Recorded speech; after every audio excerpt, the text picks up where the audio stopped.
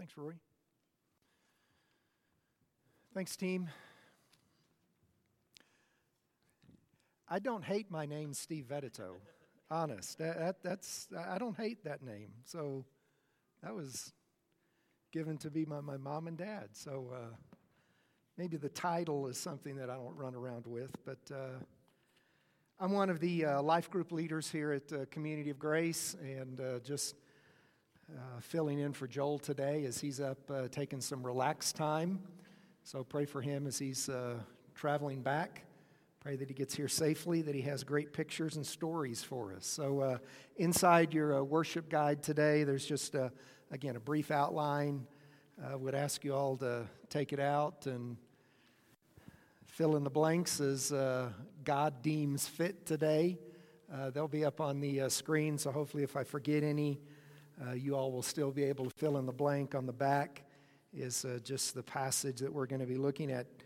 Pastor Joel is in a series on parables, and I decided just to kind of continue on with that theme, knowing what he's going to do next week. This is not the one that he was planning on preaching next week, so we're going to be in Matthew chapter 18 this morning. If you've got your Bibles, you can turn over there, and we're just going to kind of plug along and go through the text. This is, again, an honor for me just to be able to come and bring God's Word in my home church. My wife and I and family joined the church about 17 plus years ago, and God has just brought a lot of you folks into our life, and some folks have kind of passed through and gone to other places, but I appreciate the opportunity just to come and to share Jesus Christ with you and His Word today. This parable, and I'm gonna make a statement that I believe with all my heart is true. Parables are never the main point that what Jesus is trying to get across. Parables are merely an illustration of something that Jesus is talking about, discussing, and then he uses the parable as the great illustration to drive home the point or principle that is given. So if you've got your Bibles, you can look there in chapter 18, just a couple verses before verse 23. And Peter makes the statement of, got a question here. Since you've been talking about forgiveness, and if you go back and look at, the verses right before that, if you find a brother has offended you, go to that brother. So Peter's raising the question, okay, so how many times when I come across someone who offends and hurts me, my translation, how many times is it required of me to forgive them? And Peter, being the magnanimous person that he was, he asked the question, 7 times? So if somebody offends me, do I go to them 7 times and relate this idea of I forgive you? And Peter, again, thought he was being hugely gracious, magnanimous. Matter of fact, for him, Peter was asking, how often must I exhibit this sweet reasonableness of forgiveness? Yeah, it's a valid question. And Jesus immediately responds, well, Peter, I wouldn't say 7 times, but I would say 70 times 7 is how many times you need to forgive somebody. 490 times. The two numbers 7 and 10 put together, those are kind of the perfect numbers in Scripture, and Jesus lumps them together and then multiplies them by Peter's 7. And it's not so much the number that's important, it's the absurdity of forgiving somebody 490 times when they offend me. Because again, we look at Peter He's the guy in the garden that when they were offended, he pulls the sword out and tries to kill one of the soldiers that's there. So, I mean, this is that Peter. So the idea of forgiving somebody 7 times was a big deal. But Jesus comes back and says, no, it's not 7, it's 490 times. Now, I'm just going to be honest with you, okay? So this just between you and us, and nobody else is here, and there's times I have a hard time forgiving once. Now, that's me. I know you all are not there. You all are highly spiritual. You all are in Peter's category of you all are good with 7. But after that, it's on. I've done 7. It's on now. But there's times that when it's hard to forgive one time. So Jesus says, okay, Peter, let me illustrate this with you with this little phrase, the kingdom of heaven is like. Now, that's a very common statement that Jesus makes in these parables that he gives. The kingdom of heaven is like. It's like a mustard seed. It's like a small tree. He constantly uses this little phrase. And the idea, again, it's one thing to be associated with the kingdom of God. As a Christ follower, I'm associated with the kingdom of God. It's something totally different to be a liver of the kingdom of God. And that's where Jesus is now moving in this text. Okay, I've given you the point of, no, it's not 7, it's 490. But let me illustrate that in this story. So with that little background, I'm going to ask you all to, again, look at the back of your insert is the text there. If you all would stand in honor of God's word as I read this. This comes out of the English Standard Version. It's up on the screen too, I believe, if you don't have an insert. Therefore, the kingdom of heaven may be compared to a king who wanted to settle accounts with his servants. And when he began to settle, one servant was brought to him who owed him 10,000 talents. I'll explain that in a second. And since he could not pay, his master ordered him to be sold, his wife to be sold, his children to be sold, and all that he had to be sold, and payment to be made. So the servant fell on his knees and imploring the king, "Have patience with me, and I will pay you everything." And out of pity for him, the master of that servant released him and forgave him the 10,000 talent debt.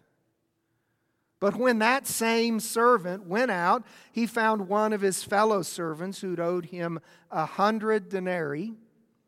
And seizing him, he began to choke him, saying, "Pay what you owe me." So his fellow servant fell down and pleaded with him, "Have patience with me, and I will pay you." But he, the servant, refused and went and put him in prison until he should pay his debt.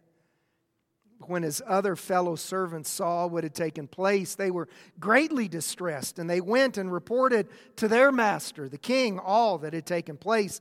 And then his master summoned him, the first servant, and said to him, "You wicked servant, I forgave you all that debt because you pleaded with me. And should you not have the mercy on your fellow servant as I had mercy on you?" And in his anger, his master delivered him to the jailers until he should pay all of his debt. So also my heavenly Father will do to you, to every one of you, if you do not forgive your brother from your heart. Father, I pray that as we explore your word today, that you would pierce, Father, that you would go deep in our heart, And Father, transform us to exhibit your kingdom to those around us. And we ask these things in Jesus' name. Amen. Thank you all.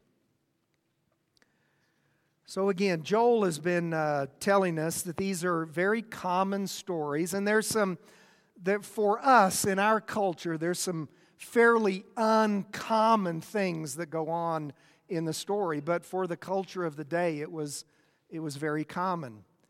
The first thing is this idea when you owed somebody, there was a provision in the law that you could be ordered to jail and you had to work off your debt until you were debt-free and you could be released. Now, obviously, the debt couldn't be huge because you couldn't work enough in prison to earn the money. It's just like our prison system today. I don't know what the going wage is today for the work that they do in our prison system, but it's dollars. It's minuscule. And there's really no way for them to build up tens of thousands of dollars to be able to pay debt. They're there to serve time. Now, the other interesting thing in the culture, the first servant was going to be sold. And not only he was going to be sold, but his wife was going to be sold, and his kids were going to be sold. So they were going to be moved from the master's ownership, and he was going to sell them to somebody else.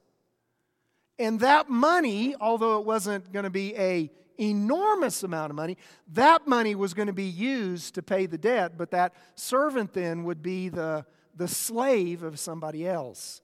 Now again, in our culture today, we're kind of aghast at that. Again, a different culture, a different year, a different time set. Again, the idea is that you had to pay your debts. Now, to explain a little bit of the debts, I need you to look at the talent issue in the first. The first servant, it says, owed him 10,000 talents. Now, as a comparison,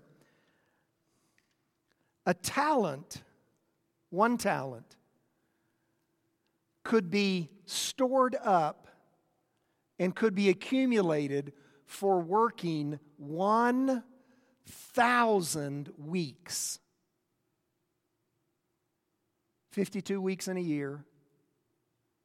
About 20 years to accumulate 1 talent of money. This man had apparently, and again, we see the term here, slave or servant. He apparently was fairly high up in the kingdom to the point that he had access to money and he had extorted the money, stolen the money, embezzled the money from his king to the tune of 10,000 talents. Not just 1 talent, 20 years to work it, 10,000 talents. Estimates are all over the board. Could be as much as $1 million, could be as much as $20 million. Their money, not our money, their dollars, to realize how much this servant was in debt to his master, to his king, to his ruler. Millions of dollars. Now, the enormity of it is, in a lifetime, at best, you're going to earn maybe 2 or 3 talents. In a lifetime of work. Plus, you have to use part of that money to live on, so it might just be a talent or two that you could accumulate earning regular wages in your daily life. This is an astronomical debt. It's one that could not be repaid. There's no way that this slave could have repaid. Even though he says in the text, if you'll just be patient with me, I'll pay it back to you. That's just not going to happen. He understood, I think he clearly understood the enormity of the situation that he was in. Now, the second servant that gets accosted and said, "You owe me money." Notice it says here, he was in for 100 denarii. And Pastor Joel has been telling us that a denarii is a normal wage for one day of work. So this man, if he was put in jail and earning, a little bit, maybe over 3 to 4 to 5 to 10 years, he could have accumulated the money, 100 days' wages, to pay off the debt. So his was, in comparison, a relatively minor debt as opposed to the initial servant's enormous debt, which could not be paid. So that kind of gives you a little bit of at least the culture, the background, the history. So let me go back and show you that there's really, again, 3 major players. It's not just the big master and the one servant. There's really, 3 major characters in this. And the first instance is between the master and the first slave. And there in your notes, I want you to see the shocking extravagance of grace. The shocking extravagance of grace. This individual was completely crushed by the debt. There was no way he could pay. And this illustrates the master had mercy on him, had pity on him, forgave the debt. It illustrates the boundless grace of God in forgiving our sins. Folks, there is no way that I could ever be good enough and earn enough goodness to pay off my debt. It can't be done. Scripture tells us if I am guilty in one area, I am guilty in all areas. It's not a point of saying, well, I'll just buckle down. I'll just be better. I've used this little illustration, I think, once here before, and I don't know if it'll help you kind of to get a sense of this. If this is me, this is who I am. My hand represents me, and this book represents everything that I've ever done in my life, both good and bad. The weight of everything that I've ever done is recorded in this book. So this essentially represents who I am. So periodically, we come to times in our life where we're confronted with who we are as an individual. And we're confronted with the enormity of the debt that I have. And I make statements like, this year, I'm going to turn my life around. And the problem with that is I'm still carrying everything that has ever happened in it's still who I am. So, I try to be good and I work toward goodness and I strive for that in my life, but it's still just who I am. So I'm confronted again, maybe a year or two later, and maybe a new year, and maybe a resolution. I say, okay, this year, I'm going to turn my life over. Yes. But it's still the same stuff that's there. And Isaiah said that my sin has separated me from God. My sin is what has turned God's back on me. But God, in His gracious, demonstrated His love for us. And while I was still a sinner, Christ died for me. And the only way the debt is going to be paid back is for Jesus Christ to pay the debt for me. And the songs we sang today of the cross and forgiveness and running toward the light is the only solution. And this king recognized that there was no way for the servant to pay back the debt, but mercy and forgiveness and grace was the only option that the servant had. And he graciously forgave him. The extravagance of grace. So the servant gets up from falling prostrate on the ground before his master, and he gets up and he goes out and he sees a guy who owes him for a cup of coffee. And he walks over and he begins to choke the man and apparently yell at the man. Give me what you owe me. And the man falls down on the ground and assumes the same position that this other servant did in front of his master and begs for mercy and grace. Second point in your outline shows the appalling disrespect of grace.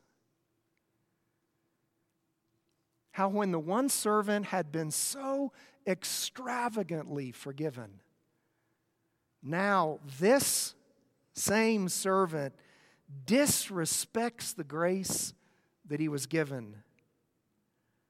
We can look at it and think how absurd it is for one forgiven so much to not be able to forgive so little in someone else. Thus, we're right back to Peter's question. How many times should I forgive?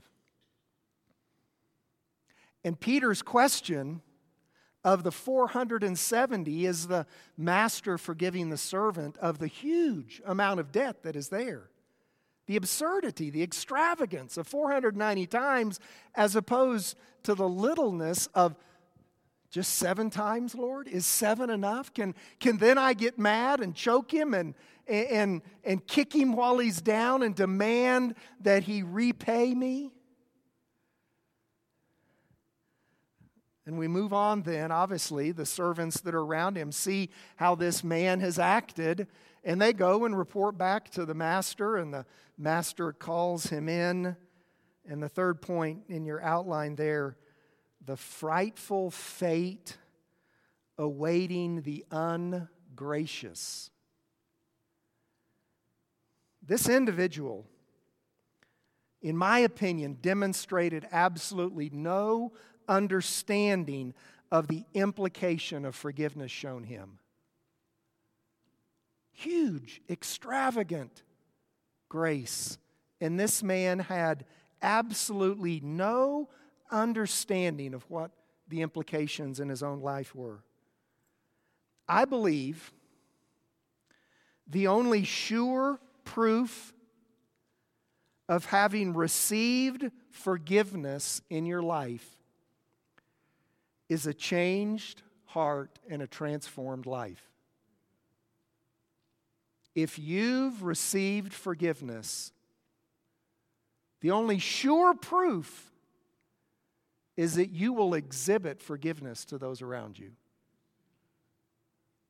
Now, I've already fessed up in the beginning. There's times where this is beyond hard for me. Why? Because it's about me. Isn't it all about me? I mean, isn't that what life's about? It's all about me. And I forget to understand the implications that it really should be all about God and His forgiveness that He has shown me. And I know they hurt, but the minor word that is said, the attitude, the roll of the eyes, the disrespect that your kids sometimes, I mean, it's all about me. And if they really loved me, they wouldn't act that way to me. Therefore, I get to choose I demand you pay me back. And I forget this idea of God's extravagant grace. Question there under number 3.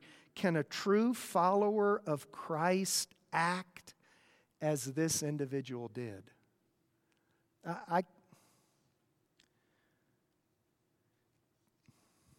Can we approach life and say, sure, I've been forgiven. No, I won't forgive you. Sure, I've been forgiven. No, I won't forgive you. Sure, Jesus has forgiven me, but I won't forgive you. And that's the question that's being raised in this, again, in this story, is the idea of unqualified removal of all that we have done to and toward our God. It's the removal of all of that in my life, but I hold that same thing against other people.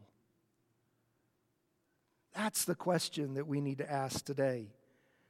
See, I've said this. Hurt is real, folks. It's the world looks at this parable, and they would laugh at this parable, because the world has no concept of the extravagant grace of God in their life. See, they ask the question, well, if God's a loving God, how could He do that? And how could He do that? And can't be a loving God because He does that and does that. And, there's this and this and this and this in the world, so it can't be a loving. They have no concept of what God has done to provide forgiveness and eternal life for those who have faith in Him.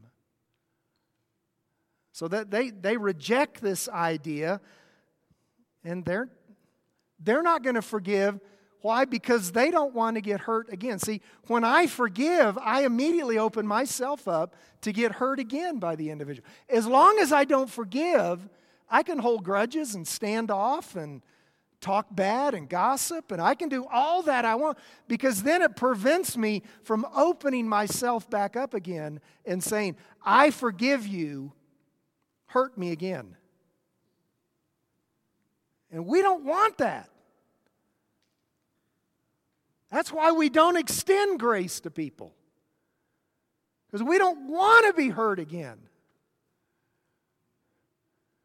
Okay, maybe 7 times, but there comes a point where I'm going to lower the boom and I'm not going to extend it anymore.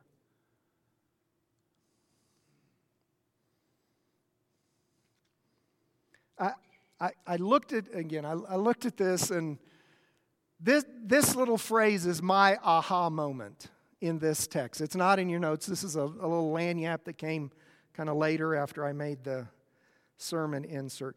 I think the key to forgiveness,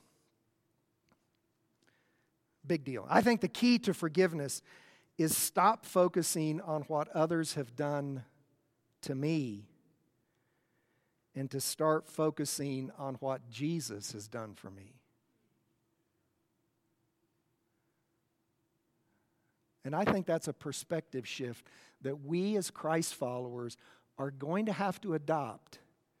Instead of focusing on they hurt me, focus on what God has done for me. And it truly is a change of perspective. Why? Because it's all about me. It's a me.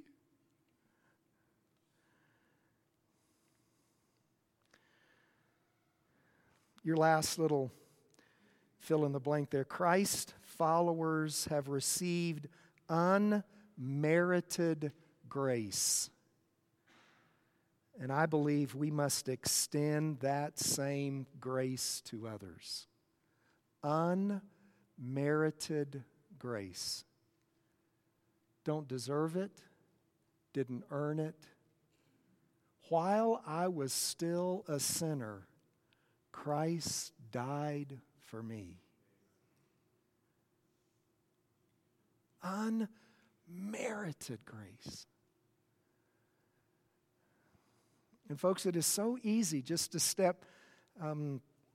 My life group, we're going through James, and we looked at a passage in James chapter 5 this week, end of 4, beginning of 5, about don't say anything evil or slanderous about your brothers.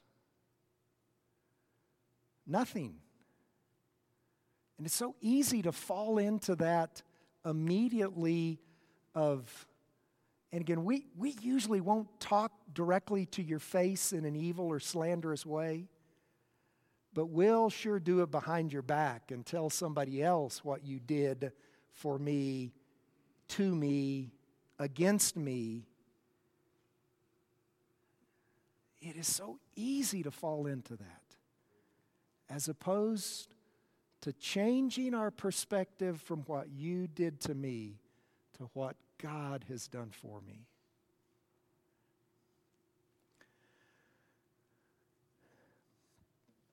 I'm going to ask the ushers, if you would, hopefully Dan, wherever you're at with Post-it notes, just to come forward, pass down. Dan's moving to the back, give you all some little. I'm going to ask everybody to take a Post-it note. So ushers are going to come and just pass a little pack of notes down. Just tear one off and put it on your Bible, put it on the notes, just put it someplace, and we're going to do something with it in a second. So anybody that wants to kind of help, we're just passing them out for a second. So just take one, pass it down the aisle.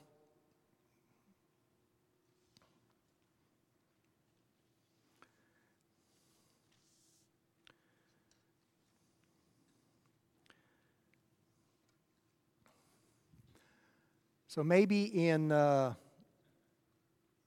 this message today,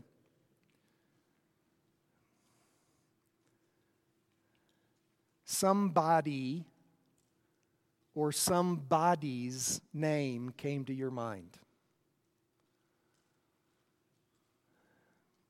You haven't extended forgiveness to them. You haven't choked them and thrown them to the ground. At least I hope you haven't. But you not going to forgive. Not going to do it.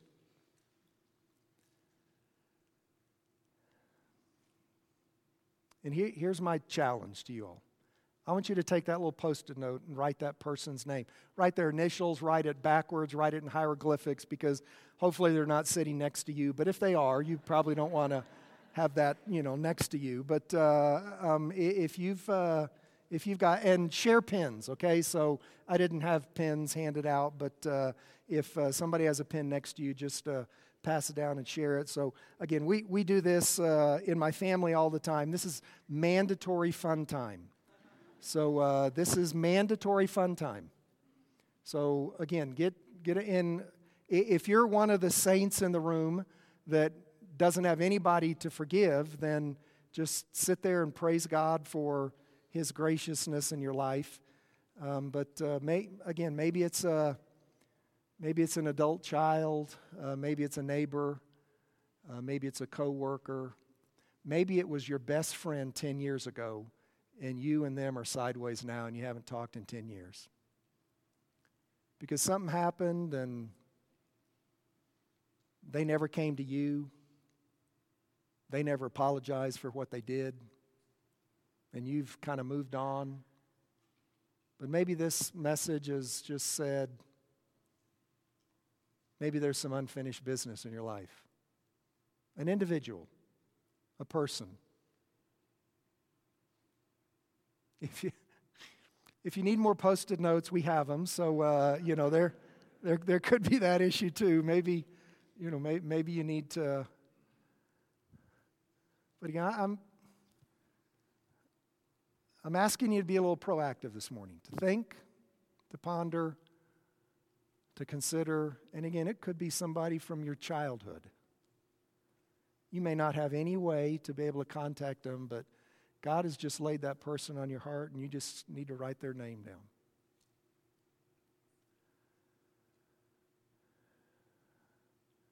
And here's what we're going to do this morning.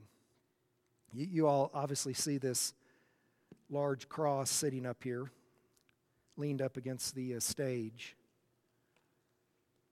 And I'm going to ask during our time of commitment, and praise team, you all can go ahead and come on up. During our time of commitment, if you'll be bold enough to say,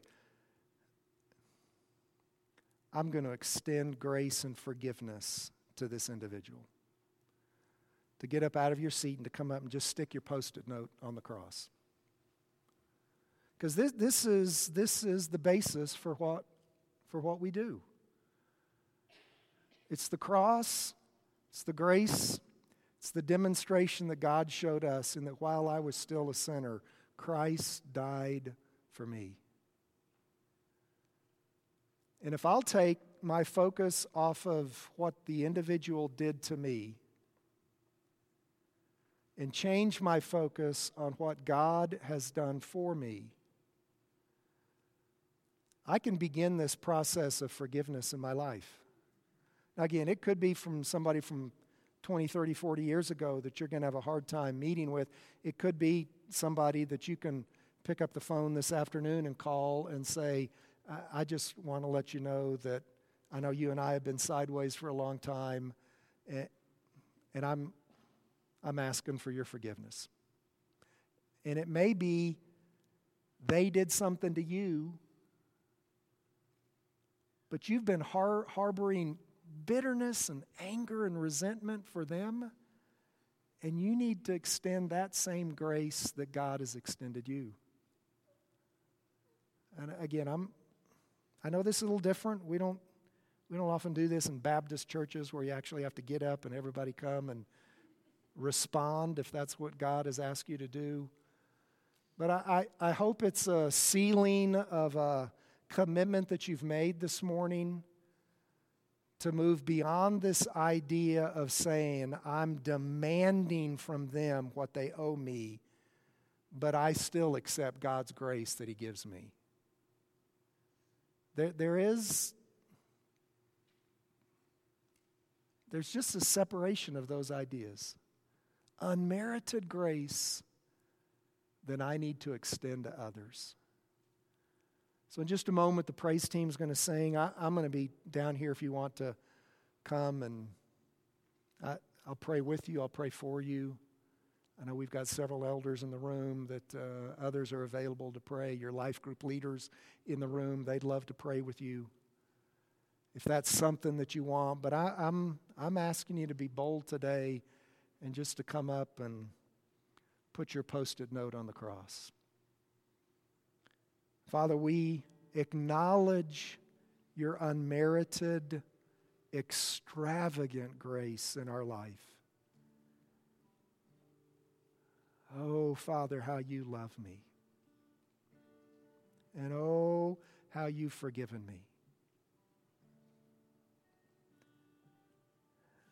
And Father, right now, I just ask that you would strengthen, encourage, challenge, convict, that we need to be the ones extending that same grace to those that hurt us, who offend us, who have said things against us, who have done things against us. Father, I pray today that our perspective would be off of them and on you. Father, help us to be kingdom Christ followers who not only enjoy the benefits of the kingdom, but we live out the kingdom in our life. We show grace and mercy and forgiveness to those around us. Father, I pray that you'd change hearts this morning. Father, that you'd build new relationships this morning. That you'd repair old ones that have been damaged and broken. Father, we do this to glorify you. And Father, we ask all these things in Jesus Christ's name. You all can just stay seated.